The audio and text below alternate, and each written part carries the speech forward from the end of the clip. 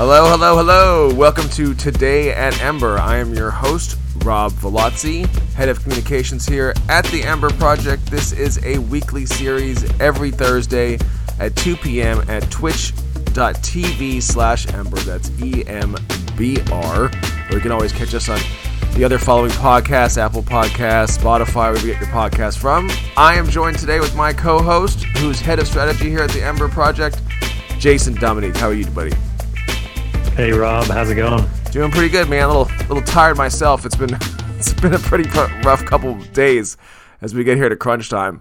Yeah, it's been a couple weeks to lead up to this IDO, and we couldn't be more excited. I want to lead into obviously everyone's waiting for this. We've received Haken's audit. Oh, the big audit! It's finally happened. Yeah, so we've received it. Was that 2 days about ago? A few days ago. Yeah, exactly, and we've been reviewing it. So we're going to go in details what they've covered, and what are the key points that came out, and what are the next steps. Obviously, there are next steps because this is the initial audit, and the objective here is to hit the highest mark. Yeah, we're super happy with the audit. Yeah, with the results, absolutely. We'll get some detail on that too. We'll also talk a little bit about the white paper that we have and what the expectations are on that. We'll get a little bit deeper, and then of course we'll talk about launch. When we looked at this Haken audit, right from the beginning too, is that when we were really surprised the level of how thorough they were when it came to not only auditing the project and the smart contracts, but also auditing us. So, I mean, they really had some in-depth analysis about our organization and our smart contracts. And because they do such an in-depth analysis, that they really break down even the smallest minute detail. Looking through the report, which is not sort of the public report yet, it's the initial report, which covers, essentially two main categories of things that will be audited. So on one front, it's the code. So there's in-depth review of the whole code. And also there is a functional review. So how it basically operates. So there's the static part of the code. So what it looks like, how it's been written. Mm-hmm. Then when it runs, the functional part of it, how does it run? We're not going to be sharing the first draft with you guys, but we will give you guys some snippets that we'll send out to you guys to the public so you get like a broader idea of exactly what we're talking about, because it get pretty complicated. And then when the full audit is actually released, then we'll obviously release that, and that will be our final draft. Do you really want to get into the audit talked about and how it broke it down? Yeah, I think it's worth mentioning a few things. So, as you all know, we were originally supposed to have a CERTIC audit, and by the time it all sort of happened, we ended up needing to change auditing company because the schedules did not match. So we lost a few days there. So our original plan, obviously, as you know, we want to launch the pre-sale stages before end of month. These initial days that were lost, and obviously everything's arrived on time, except the fact that right now the initial feedback, and since we want to lead by example and we want to hit the highest marks in regards to security, functional code elements as well. So this means that basically right now we have, according to their assessment, the way they put it is that our smart contracts are secure. But there's a few mediums and a few low severity issues that cover things like, and obviously their job is to nitpick, Mm-hmm. Yeah, because that's what I was saying before. That's how thorough they are. I mean, they were nitpicking just on us. I mean, so these are, when they say something that's of a low. So you guys understand the way the audit looks. There's a sliding scale from where it's, poor, not as secure, secured, and there's the highest level possible that you can receive. There's a sliding scale, and we'll share that with you guys. And when there's something that's like what they call a low issue, I mean, these are minute small coding details they're worried about a different version of JavaScript and stuff like that, where it's not really our smart contract per se. Like we said in last week's show, these elements of the business, this moving parts of the business, smart contract, tokenomics, these are all like fintech areas of our business. And there are ways this industry operates, and there are conventions around naming recent Solidity language versions, JavaScript in regards to the tests that are running. Sometimes there's a more recent version, but as you all know, and I'll take an example that is, super simple. Whether it's iOS or Windows, sometimes a lot of people want to stay on previous versions. They don't want to upgrade right now. And why is this? It's because sometimes prior versions are more stable. They've been stress tested, and they're more aware of it. Whatever the issues are. Well, anytime there's a new version of iOS comes out, there's always updates about how some app didn't work on it. This one's not been updated correctly, and there's crashes, etc. So our Solidity, our senior Solidity developer, he decided, with us, knowing about it, obviously, but we decided to write it and also build the tests through JavaScript on versions that were more stable than the most recent one. So what this means is, it means that based on the audit, the way they want to see the code in regards to the review of it, the static part of it, they wanted to see it, on the most latest naming convention.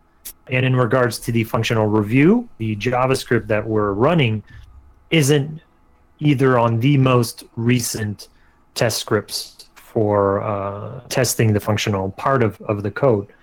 So on our end, what this means is that to get it from secured to, ultimately, we could say that these are minor things and we could just basically decide to not amend it and keep it as such.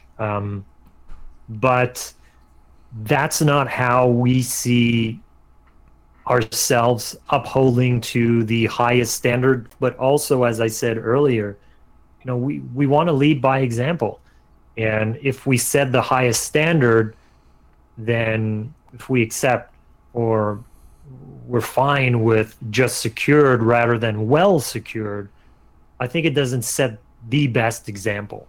Yeah, I don't know what you think about this, Rob, I totally agree. I mean, we could take what we have right now, and the level of quality that the smart contracts are now, especially with this audit, is far beyond the level you'll see the vast majority of things that you would have on the Binance Smart Chain, on the BSC. A lot of these smart contracts, and this is not just the token contract. This is the crowd sale contract. That's our proprietary technology, and our vault contract.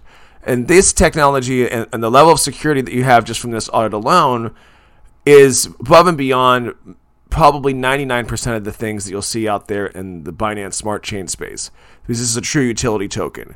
That being said, that is not where we want to stop, though. We don't just want to be better.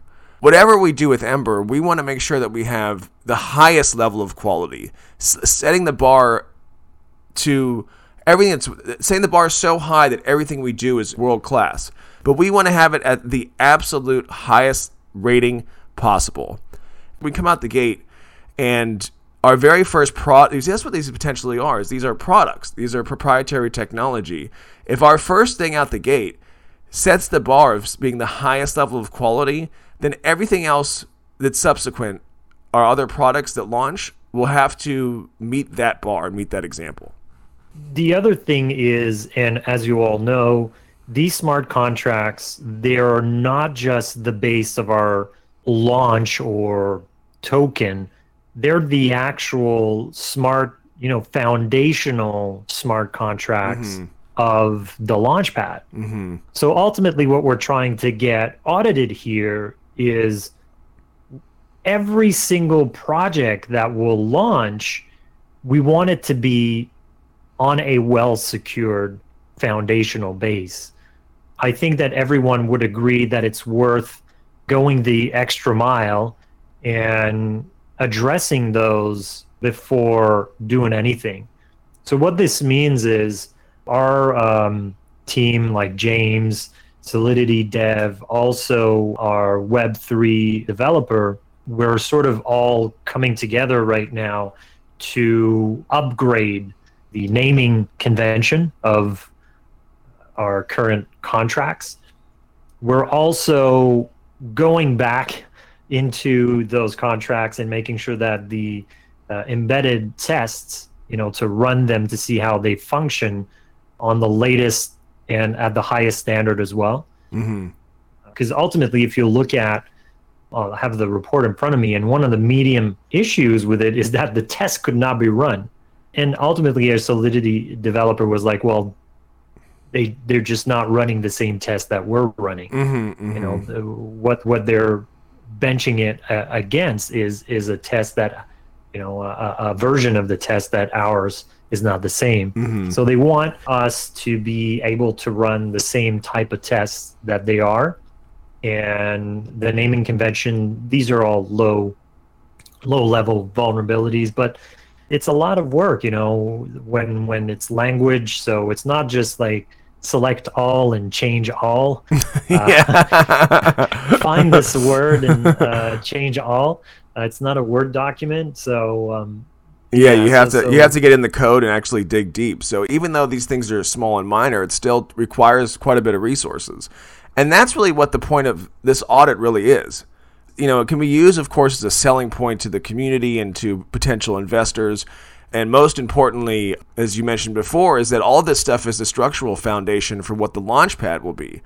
To have this audit that shows the highest level of security, makes potential ICOs and that are going to be launching on our IDO Launchpad, that they feel the most secure. But above and beyond it being a selling point, is part of the reason you have them do the audit is so that they say, okay, great, this is what we saw, we like this. These are some things that you change. And by luckily having the devs and the engineering team on staff, is that they can then take that information. We're able to be nimble enough, because we built the organization to be this way, to address these issues. So we expected some of this to happen, and that's why that you have the audit originally to begin with, to say, okay, let's address these issues that we may or may not have missed, or if there might be some major fault somehow that made through. Unfortunately, that wasn't the case, but there's still some minor things that need to be kind of worked out and ironed out. Well, the good news is, as soon as we received it, we began the work. We decided that it was absolutely, imperatively, and without a doubt, something that we were going to fix. I wasn't going to be like, as I said earlier, we're just going to leave it as is. It's good enough. We're not a good enough team. We're has to be world class. Yeah. So this means that by today, probably tomorrow, we'll be sending the iterated contract with all the updated naming convention, plus all the tests will be on the level that they're in the most recent versions that you're looking for. So, but unfortunately, what this means is these are reviewed on working days. So tomorrow being Friday, there are very little chances that it's going to be done by Friday to us in one day, 24 hours. Absolutely not. So we're going to be waiting for this smart contract audit to come back. And there's no doubt that these small little things will go through with flying marks. These are not things that we feel they're going to receive, and we're not going to be bouncing back and forth multiple times. So what happens is we feel that it's better for us to have this back in our hands with a well-secured contract before accepting anyone's money. So I think this is quite understandable that for any type of launch like this, where, as you said, Rob, there are millions of dollars on at stake, these small minor adjustments, these are things that, and And some of these small adjustments are really just a formality even. They're not even, it's not like that there's some kind of deep issue with the code or some kind of security issue. I mean, some of these things are so minute. But, they have to Exactly. they have to be done to be able to get their highest level of approval, what they call well secured, their hacking gold standard. Yeah. I think going back to the reason, Rob, I'd like us to, go back into the reason why we're doing this show. This is for us a way to share sort of what we know about crypto space, but also share, our knowledge about different steps along the way about launching a startup that is powered by blockchain.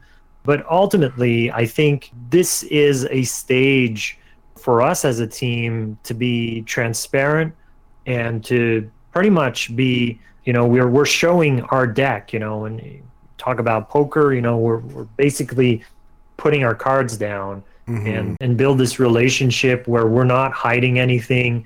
We want to tell you what it is for real to be piloting one of these projects. Yeah, and that's really what's great about this show also too, is that it also feeds into the narrative of what Ember is. And, Ember token, of course, that's where the financial basis of it comes up. But Ember is not just the token. This is an entire platform and ecosystem that really is meant to have creators and innovators and makers, take whatever their idea is. So to go from ideation to creation to launch.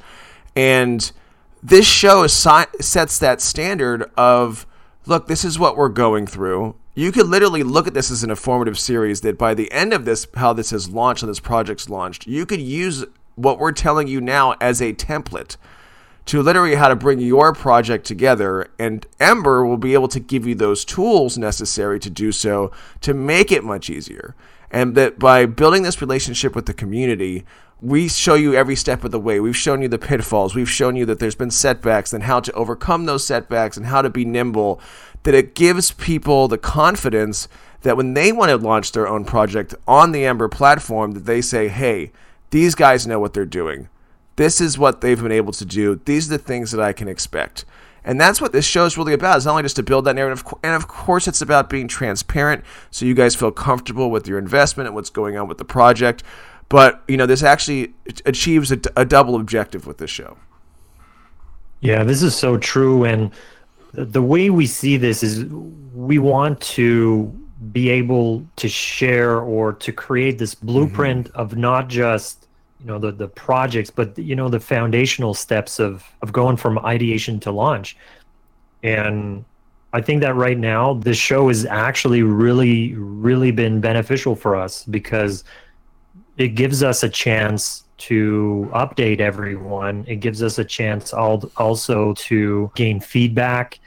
It gives us a chance to share knowledge about the space that anyone can go back and listen at any moment on any platform, and it's just going to be there. This is a great opportunity for us to, and through the current situation, basically what this means is we feel that it's best for all the reasons that we've just mentioned to push back a little as soon as we get the final audited smart contract, the report that is ready to be shared with everyone, which we've been able to move the needle from secure to well secure. This is when we feel would be a great moment to push forward. Yeah, because and we are meeting that obligation, which we've promised to you guys, is that we would, before we ever ask anyone for their investment, that they'll have the materials and documents in hand to feel secure, to know that this is going to be, the highest level of scrutiny and security. And we're delivering on that promise. Would ever want to take anyone's investment or ask, for anything monetarily without having this documentation in place. We have that obligation and really a fiduciary relationship to you as the community, as an investor, to make sure you have that in your hand before we launch. Absolutely. So this means that, by Monday we'll get a better sense of when we can expect to get back this audit, but we're fairly confident that somewhere around next Friday could be the postponed sort of pushback date to do the private launch. And Yeah, that's basically it. Yeah, and then on that time frame too, and also too, it is beneficial to more than just the audit. It also gives us a couple of different opportunities to, kind of onboard more of our marketing program to make sure that there is no man left behind from the legacy token or any of people who have the privilege of being a part of the private presale. It's the ability to kind of bring more of those people on board. And also, Eli kind of pushed this out too, because everything we do has been analyzed, and we go over statistics. These things are not just chosen out of the air, and we noticed that on Sunday, it is the lowest trading volume day of the week. It's not really ideal to be able on a Sunday, when we were just talking to our economists and our finance guys, and even Eli, who's discussing that with them, is that they said, it's beneficial is that if you're going to do this, the highest trading volume days are on a Thursday or a Friday. Those are the times you should be focusing at. Look at yesterday. Mm-hmm. It was a pretty good day yesterday. Exactly. It was Thursday, and Bitcoin reached a new all-time high, and ETH as well. Mm-hmm. So we want to be in that sort of again, we're learning. Initially, we wanted it to be, everybody's off, a Sunday. That's an easy way you can be there. Mm-hmm. Yeah, exactly. But apparently, it seems that just like on social media, there are, days that it's better to share updates or anything like that. And even the news cycle, when you have someone, that's where I come from, is that PR world, is that I have a background in political science. Is that anytime someone like the White House or government official wants to push out some bad news, they'll do it Friday, 4:59 p.m., right before the news cycle. Yeah, nobody's listening, and right when the news cycle is going. So there's a method to this methodology there. So this leads us into the main subject of the show, which is we want to go over white paper. Mm-hmm. And this extra window is definitely going to help us deliver a better white paper, because right now we have what could be called a light paper. Light paper is sort of just basically the bones. There's no real meat on it. Mm-hmm. It was going to be very tight to have it for Sunday, so now there's no doubt about the fact that we're going to having a probably an undesign, meaning that it's it's not going to be all pretty and everything, but we're going to have the white paper ready for next week. Yeah, the actual analytical white paper, like something that you would see as a thesis document that a graduate student would give in.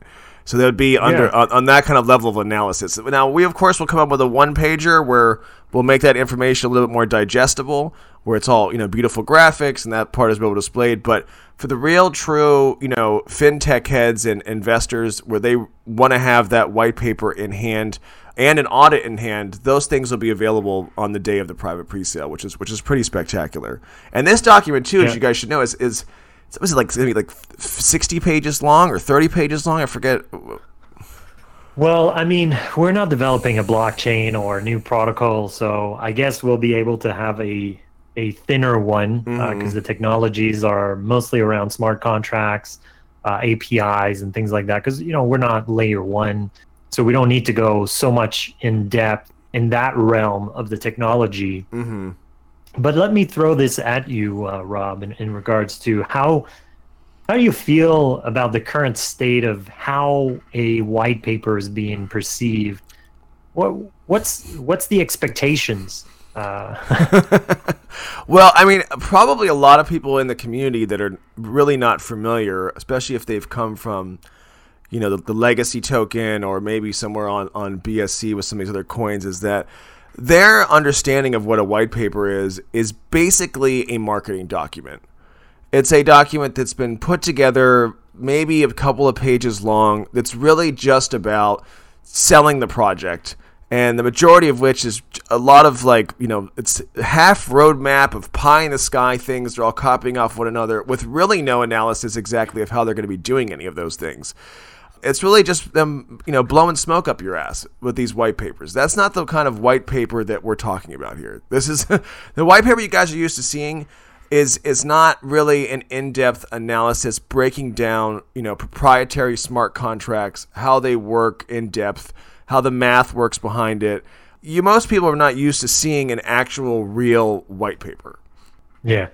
Going back again to setting the standard and raising the bar for the space that we're in, we want to deliver a white paper that is representative of our aspirations, because there's obviously a part where there's a roadmap element to it, but also is a testament to how serious we are about solving the problems that we've identified as well, through the means of technology, but also through the means of our products and services that will be It's basically coming down. basically our value proposition.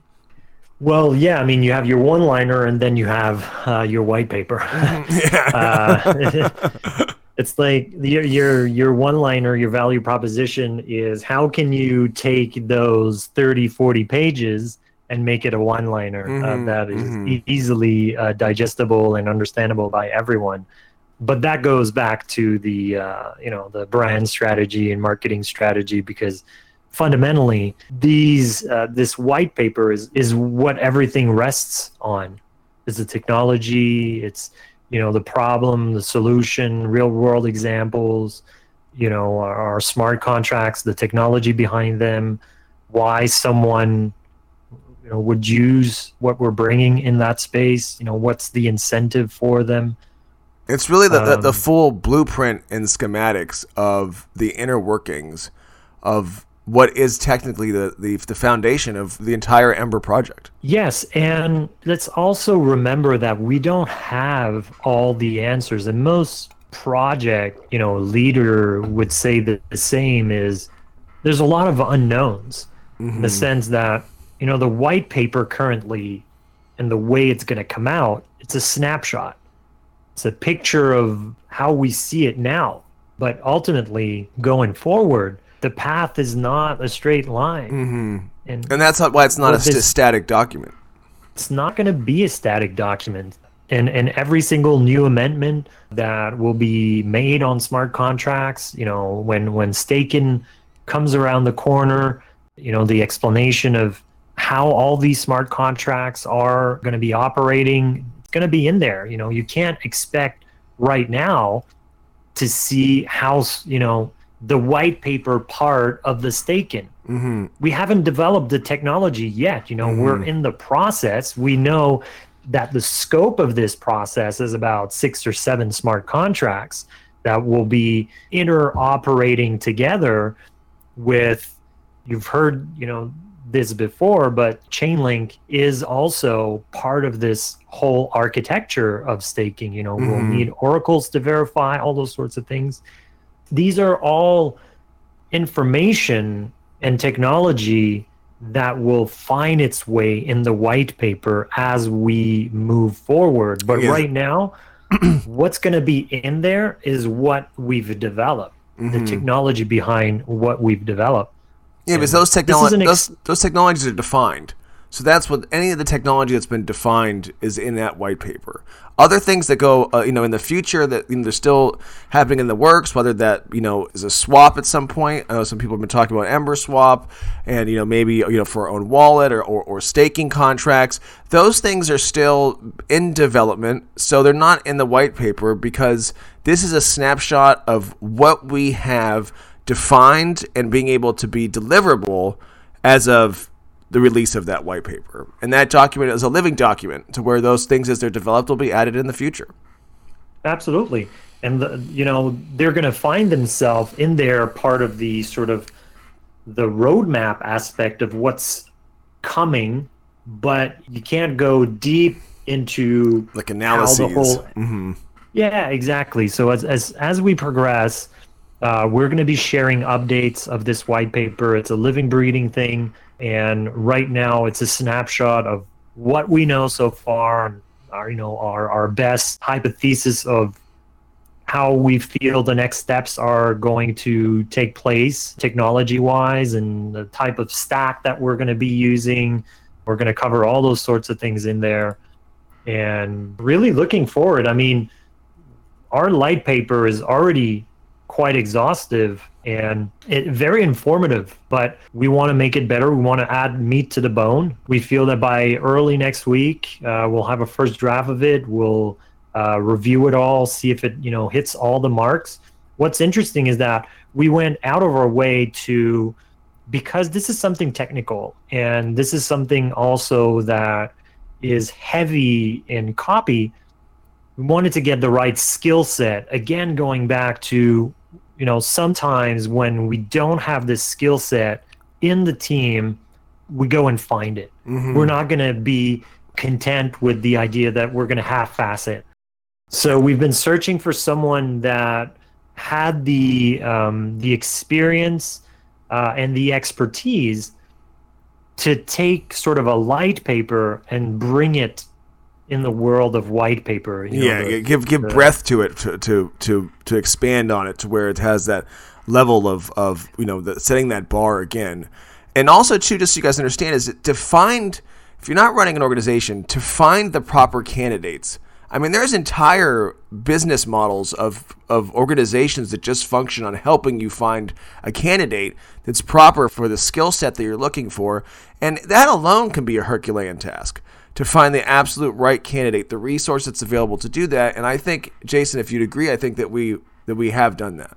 Absolutely. And it goes through, the same vetting process. You need to, interview tons of people. You explain. Without going too much into the process, I think that ultimately what matters is that going back to what we're trying to accomplish here, all these people that we're meeting and that we're onboarding around us that believe in what we're trying to accomplish, fundamentally, when we speak to them initially, our goal is to, have them help us, but also stick around to help everyone else. Because at the end of the day, what we're doing right now, we're going to do it times 100, times 1,000 for all these new projects and all these, creatives and makers, and, they'll want to have access to this network of people that can help them go from ideation to launch. Yeah, absolutely. So we really will have a resource pool available to them. This is difficult to do, too, because a lot of these people that are these world-class people, whether it comes to our development team, the Solidity dev, to this now copywriter who has a vast breadth of experience. We're talking like this copywriter. It's a young lady that's been working for about 4 years in the space. She's worked for some of the major crypto news hubs. She's written blog articles, I think it's something around 4,000 of them. Mm-hmm. So she's been around the block. And in regards to white papers, she's written some of the most recent really, really impressive projects. When you know that you're going to start building a pipeline of... And people like that don't just work for any project either. I mean, it took some, they need to be, they're in so demand that they get to hand pick what they want to be involved in. No doubt. I'd be doing the same, because ultimately you want to work with the best, and you want something that also gets you excited. Because one of the reasons why she was explaining to us why she was in there is there are so many projects out there that have this hard time explaining their technology and putting it all together in this one paper. And she felt she had the skill set, and she's proven it multiple times, to help these young entrepreneurs that she sees day in and day out, just like us, and ultimately just like all of the new people that will be coming and that will be attracting on our platforms in the ecosystem. As soon as this white paper is done, we've already told her we want to keep her around. And this is something that we're doing for our community. Yeah. We're literally building a resource pool that these people that are coming through the Amber Project to launch their own projects will have access to. We've offloaded the hard work of finding this great talent. And that's a big thing about what this show is to show that what we have to go through. Like I said, things change, all the time when it comes to development.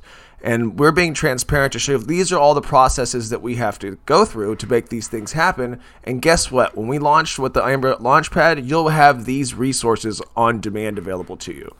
Yeah, that's the most beautiful thing. I think we find ourselves quite lucky, and it's quite surprising that there's these people out there that are sort of sharing the same type of experience. And these are just validations that the problem that we're aiming for to solve, it's a generalized problem. Mm-hmm. All these steps before launching a project in the crypto space, they're all very abstract for most entrepreneurs, most creatives. And what we're doing with Ember is that we're creating this blueprint that will be scalable. I feel this is something that doesn't exist right now. Having done our competitive analysis, this experience where you go from ideation to launch, super excited about the next couple of months. And I think the whole team, because we meet every week, like on Wednesdays afternoon with the whole team. We have a session where we go about and have a similar sort of conversation that we're having with you today, but internally. And if you know what we're working on, obviously we can't share everything, but just like the roadmap is absolutely so exciting. Mm-hmm. And we're addressing like real world problems. Like we're not trying to like create a new thing, a new technology. Yeah, we're not trying to reinvent the wheel over here. We're addressing things that are so obvious in the space that why has no one else thought of this?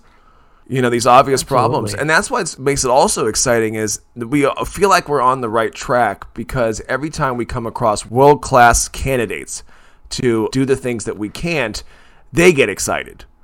And these are people that have, that have worked with many other projects before. And when we start having these discussions with them, they're like, okay, yes, absolutely. I want to be a part of this. It makes total sense. Mm-hmm. Yeah, they're like, it makes total sense. And you guys, what you're trying to fix is generalized. It's definitely out there. And, things as simple as, and I know we've mentioned it, but I think it's important to put it back out there again.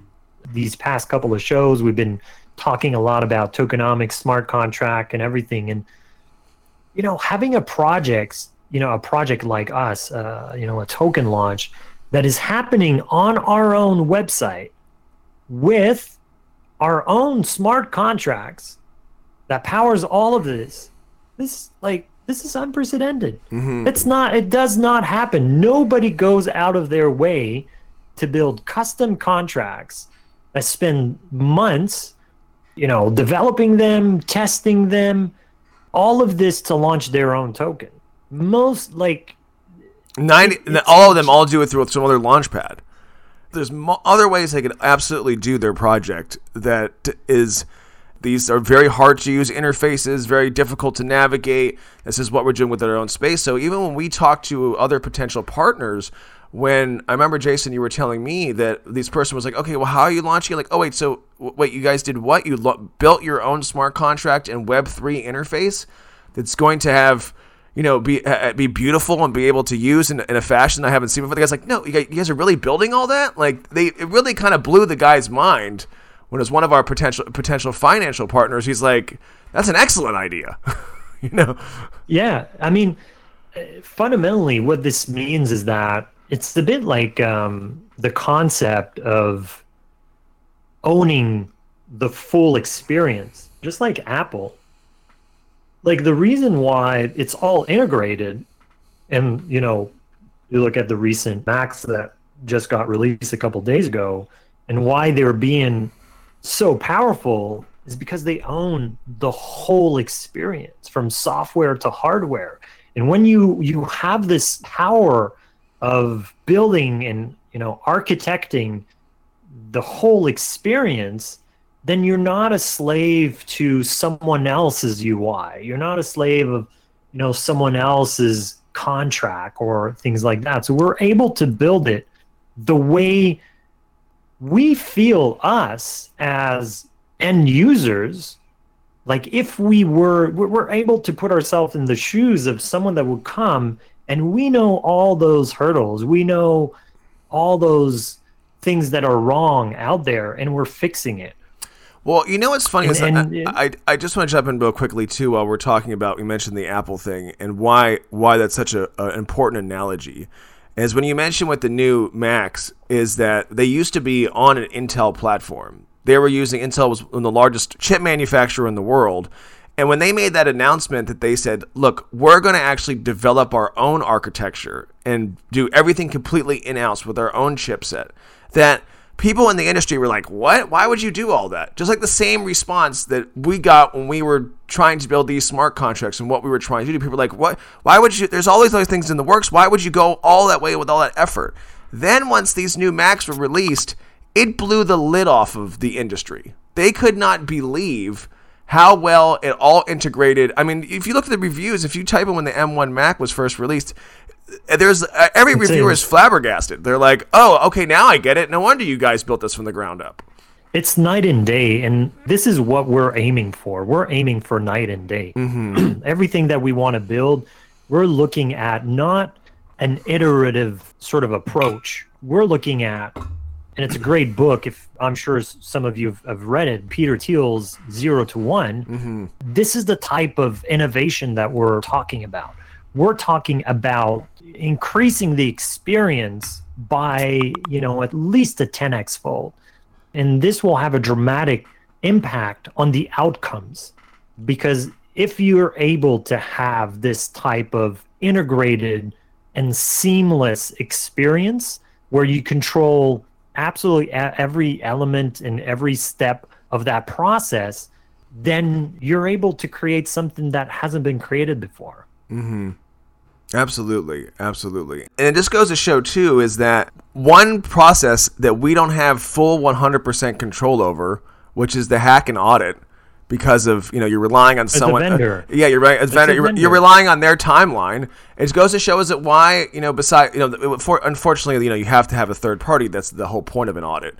But it just goes to show, proof of concept that if you don't control every aspect of your business, whether it's through the technologies or the foundation from front end to back end, and that's why you end up having delays when you have to, rely on a third party. Whether that's even right now what's going on when you see with shipping constraints, in supply chain. After this global pandemic, if you're in a situation where you're relying on a third party, then you're at the whim of whatever their capabilities are.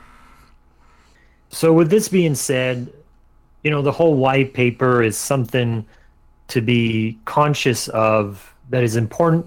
It's not meant to be a marketing document. It's meant to be a window into how everything works, how everything interoperates, how the roadmap fits into all of this, the economic point of view of in proposition hasn't been taught through in regards to is it a sustainable model for what you're aiming for, the problem that you're addressing, the solution that you're putting together through technology, through all of those things. And we just can't wait to share it with the community and get your feedback on it. Ultimately, it's going to be sort of our blueprint, like you said, Rob. It's the blueprint of Ember. And there will not be any more source of truth, as we say. This is where everything starts. And also, too, is what really goes, and I made this as kind of a comparison earlier, but it's more true than not, is the thought of it, a graduate student's thesis as opposed to someone who's marketing material. And that shows that when this information is listed, this is not just someone pulling information out of thin air, that are using this as a references to how they're explaining to the public.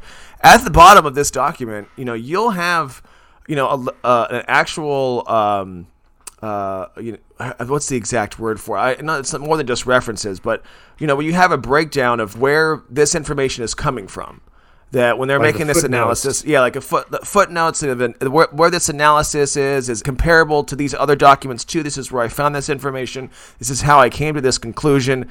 So there'll be a full list of references. So think of something more that it's on that level of a document than what you normally see in this marketing material. Why they even call it a white paper, I think it's just become a buzzword just to kind of attract, shitcoin investors.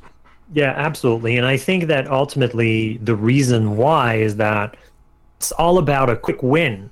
Mm-hmm. And a white paper is not meant to be a quick win, It's not meant to be something you just put out there and to tick the box. We have a white paper. It's actually That's not the the point. opposite. The opposite is all about long-term, sustainability and longevity.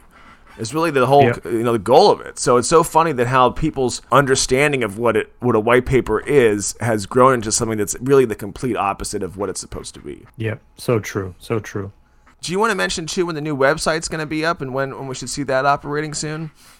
As you may or may not know, what we've released is basically a version 1 of a website. Mm-hmm. There is a much more exhaustive version of it with in-depth tokenomic vesting. How is that going to work? Team, the app, absolutely everything. And it's so gorgeous. I just can't wait. When people say, "Oh, the website's amazing," I said, "You haven't seen half of it." Yeah. You've seen the landing page. Yeah, you've seen the landing page. Yeah, exactly. My thoughts are before end of weekend, most definitely it's going to be on. Again, don't take this as a hard sort of delivery date. We're working around the clock on it. It's definitely pretty much almost ready, but we just want to do some final tests on it and make sure, because there are some Web3 elements in it that are connected to the smart contracts. Exactly, the crowd sale contract, because there's the whole swap interface that will basically enable anyone to go swap between directly on the paired website. Currency. Mm-hmm. Yeah, exactly. And a much more easier to use interface than you've seen on something like PancakeSwap, which is just word salad over there. You're just not going to believe. To be frank, you're not going to believe how amazing, Jamie's work in regards to design, but also thinking about all the the less obvious, again, we're not releasing just this box that is a functional box. There's all these subtleties about how does it work, what's left, and all sorts of things, and the way it's all coming together. It's such a beautiful experience and adapted to which is again a testament of the kind of thing we want to deliver. Yeah, absolutely. And that's why it's such a difficult effort. There's all these things that have to happen simultaneously between the design aspect from the design team to build a beautiful website that also has a Web3 interface that's connected to our smart contracts that we're developing, internally, that are proprietary contracts. Those have to then be audited by a third-party company to have the highest level of standard. And then to have all this put together, you have to have a white paper developed to be able to, give your statement to the public with a full analysis. So all of these things that are happening simultaneously that are all coming together, it's not just like, well, you guys make a website and you do this. All these things are really one entity, that are all tentacles to this one octopus that is Ember, and all that stuff has to be good and ready to go when we do launch. At the end of the day, too, with our one of our biggest contracts is, of course, the Ember token itself. Yep. So it's a lot of work. But that's what this show's about, is to give you guys a behind the scenes on what we're doing. Next week is, we have confirmed that Andrew is going to be there. James is going to be there as well.